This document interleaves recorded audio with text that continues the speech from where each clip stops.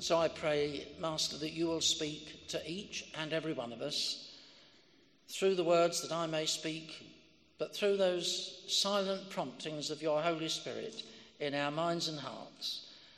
And we ask this for Jesus' sake. Amen.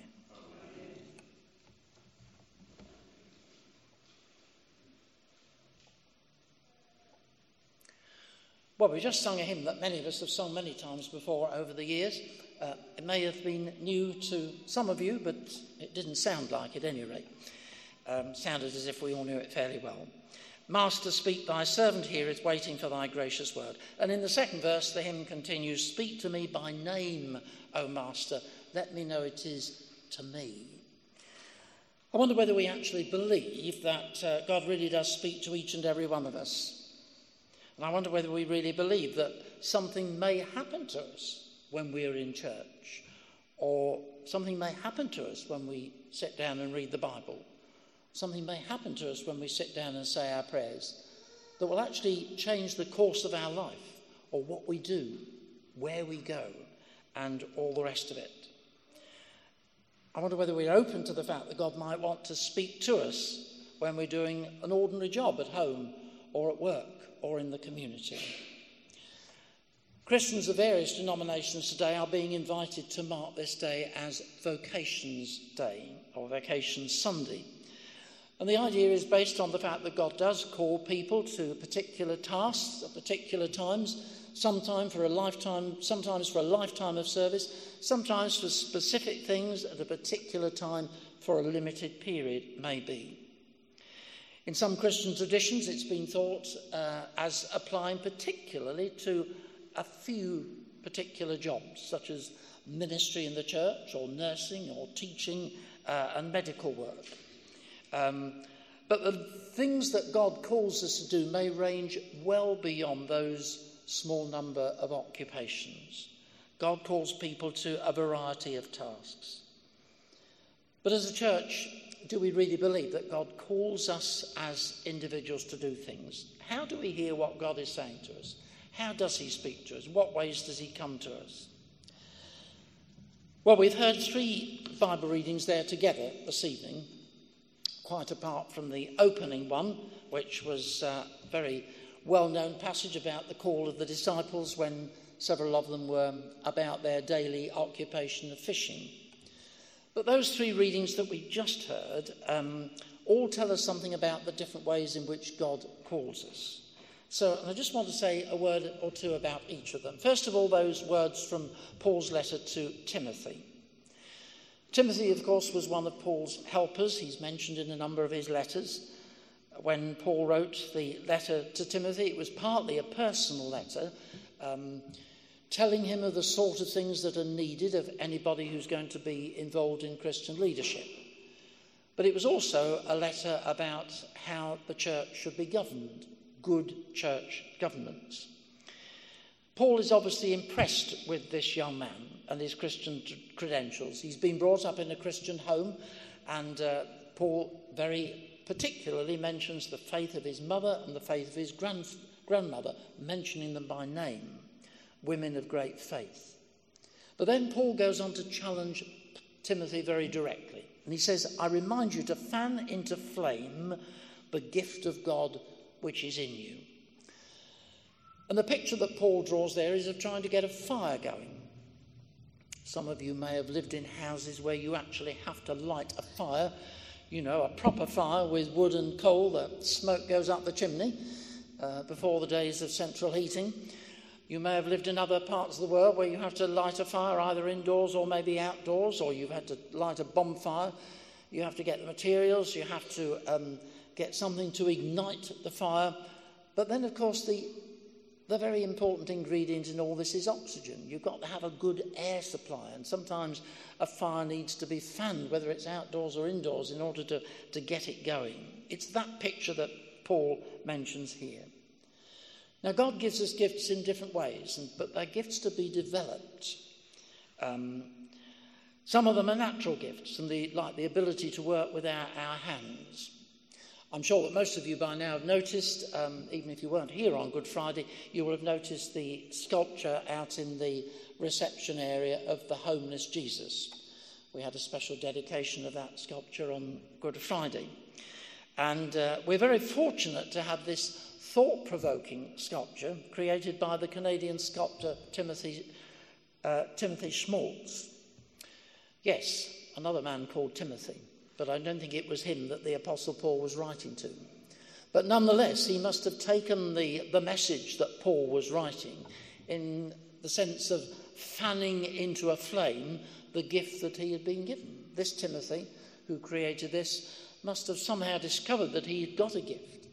Then he would have had to work at it, practice, no doubt make many things that weren't up to much and throw them away again before he got to something that was really worthwhile. He had to develop what he had been given. Now, our natural gifts that God has given us may not be for creating things. Some of us are not much good with our hands. Maybe for writing or speaking or organising or cooking, baking, hospitality, all sorts of things. The question is, what have we done with those things that are our natural abilities? What have we done with those things that God has given to us? Have we developed them as we should have done? Or have we even recognised that we've got them? At the heart of one of the great parables that Jesus told, there is the principle of accountability. I think you know the parable that I'm referring to. It is, of course, the parable of the talents, as we call it. And when Jesus told that parable of the talents, what he would have been referring to was coins of money, because that's what talents meant in the society where Jesus lived.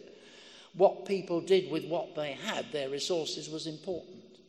But the principle remains the same for the way in which we use the word talent. It's all part of what God's given us, whether it's our money or whether it's our abilities.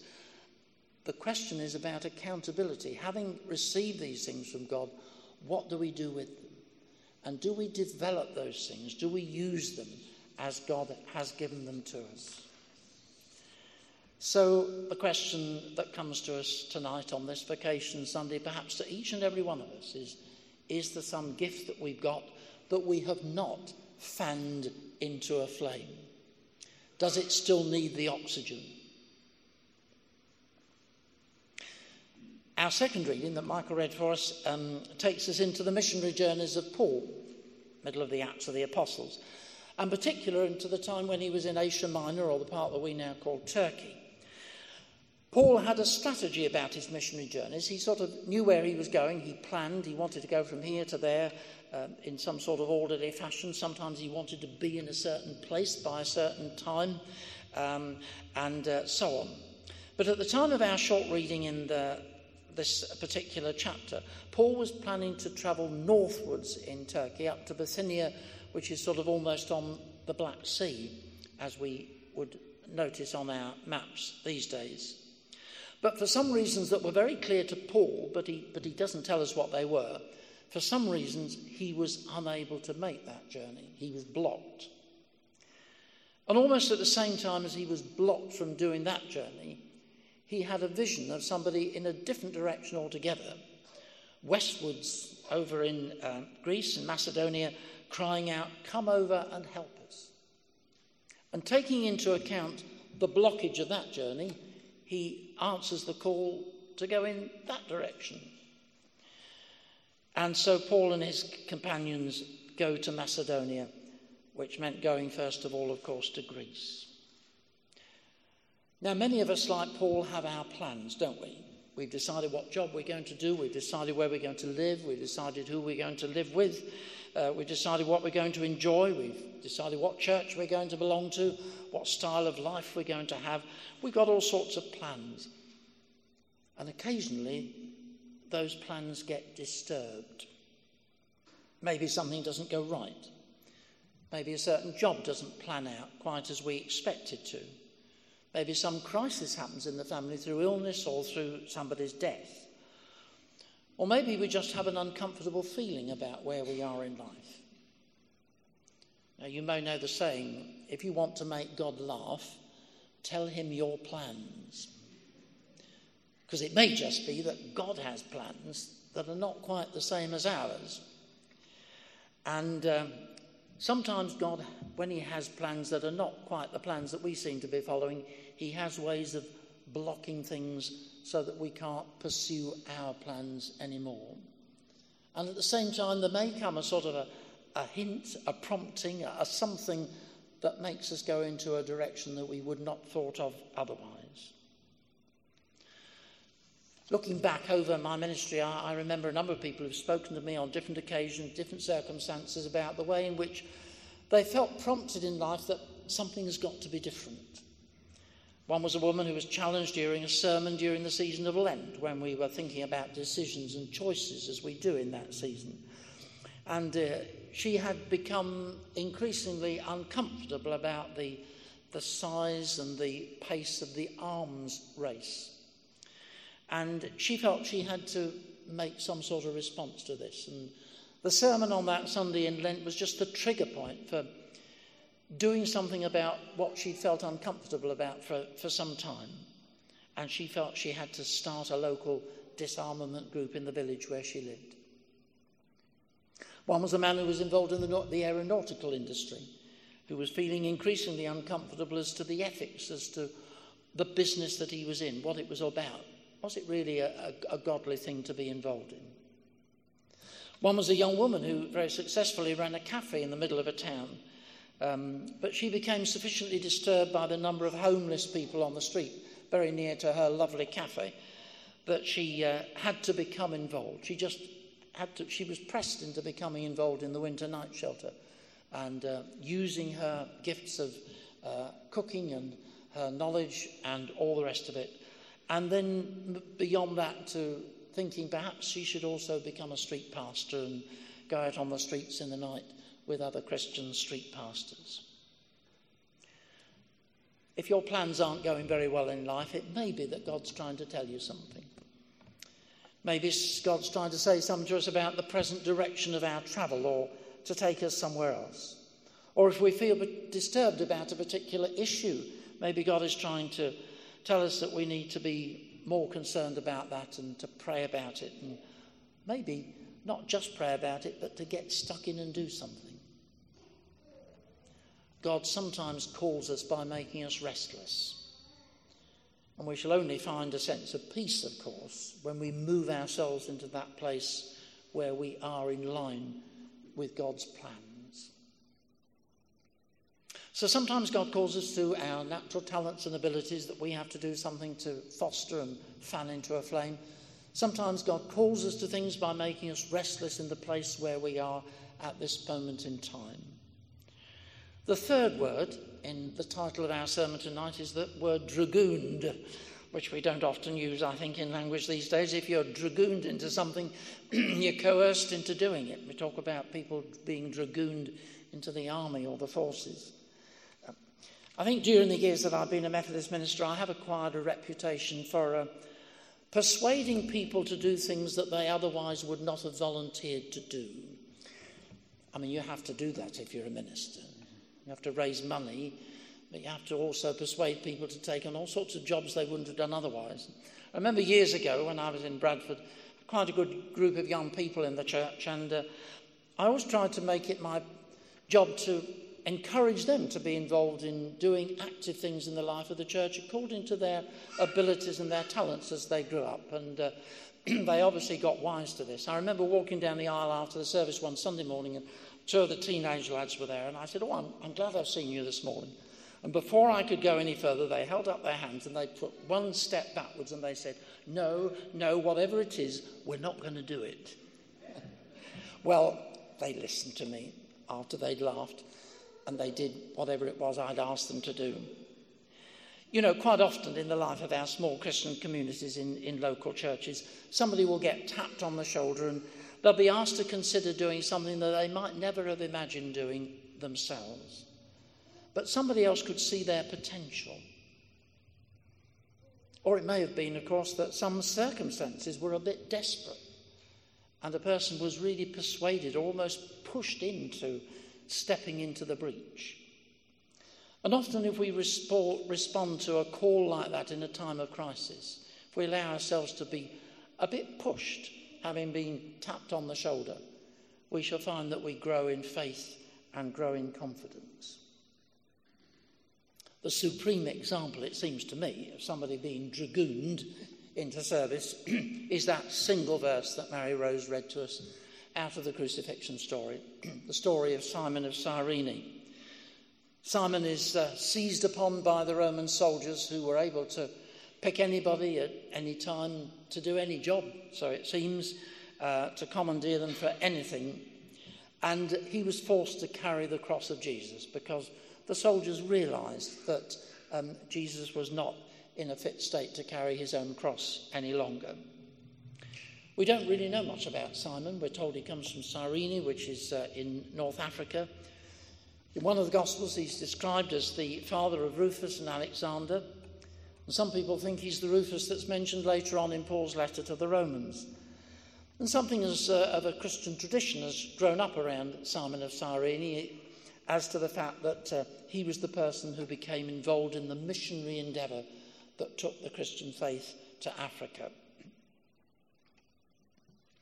You know, when people are dragooned into doing something, or even rather smartly tapped on the shoulder, there are two ways of reacting. We can either respond with resistance. We can say, no, I'm not going to do that. I'm not going to get help. I'm not going to help. I'm not going to get involved. It's my life. I want to stay in control of what I'm doing. I want to choose. Or we can respond willingly, embracing whatever the challenge is.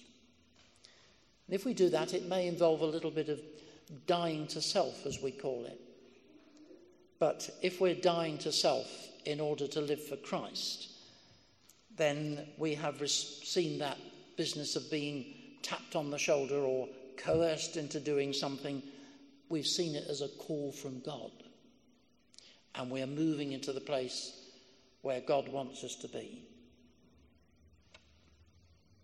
Yesterday, as you probably know, was the Queen's 92nd birthday.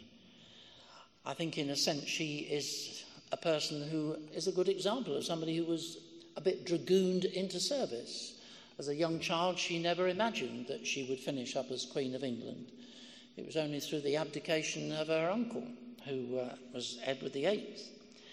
After that, she became second in line to the throne. And not many years after, because her father died quite young, she became queen at a very young age. That was a call that could have been resisted. It could have been taken on with bad grace. But Elizabeth has taken that as a call from God. She has spoken to it quite clearly as a call from God, and her work as a service to God and the country and the Commonwealth.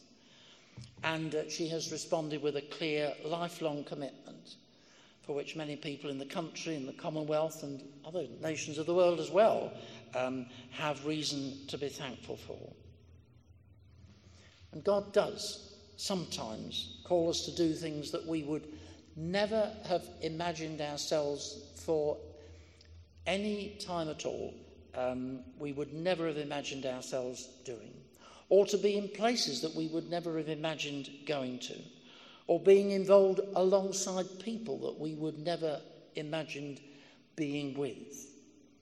We need that spirit of openness if we're going to be in accordance with God's plans.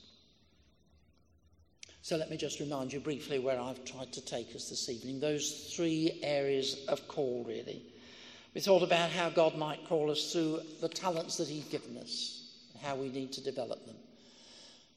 We thought about how God sometimes calls us through making us restless, the restlessness that may actually point us in the direction of going somewhere else where God wants us to be. And we thought about how God may sometimes stir us out of our comfort zones as we find ourselves pushed into something new. And finally, let me read you a very short quotation from Cardinal John Henry Newman. John Henry Newman was a free churchman who decided at one stage of his life that God was calling him to become a Roman Catholic, and finished up becoming a cardinal in the Roman Catholic Church. Perhaps he's best known to most of us as the person who wrote the hymn Praise to the Holiest in the Height. But here he writes a few words about God calling people, and this is what he said. God has created me to do him some definite piece of service. He has committed some work to me which he has not committed to another. I have my mission.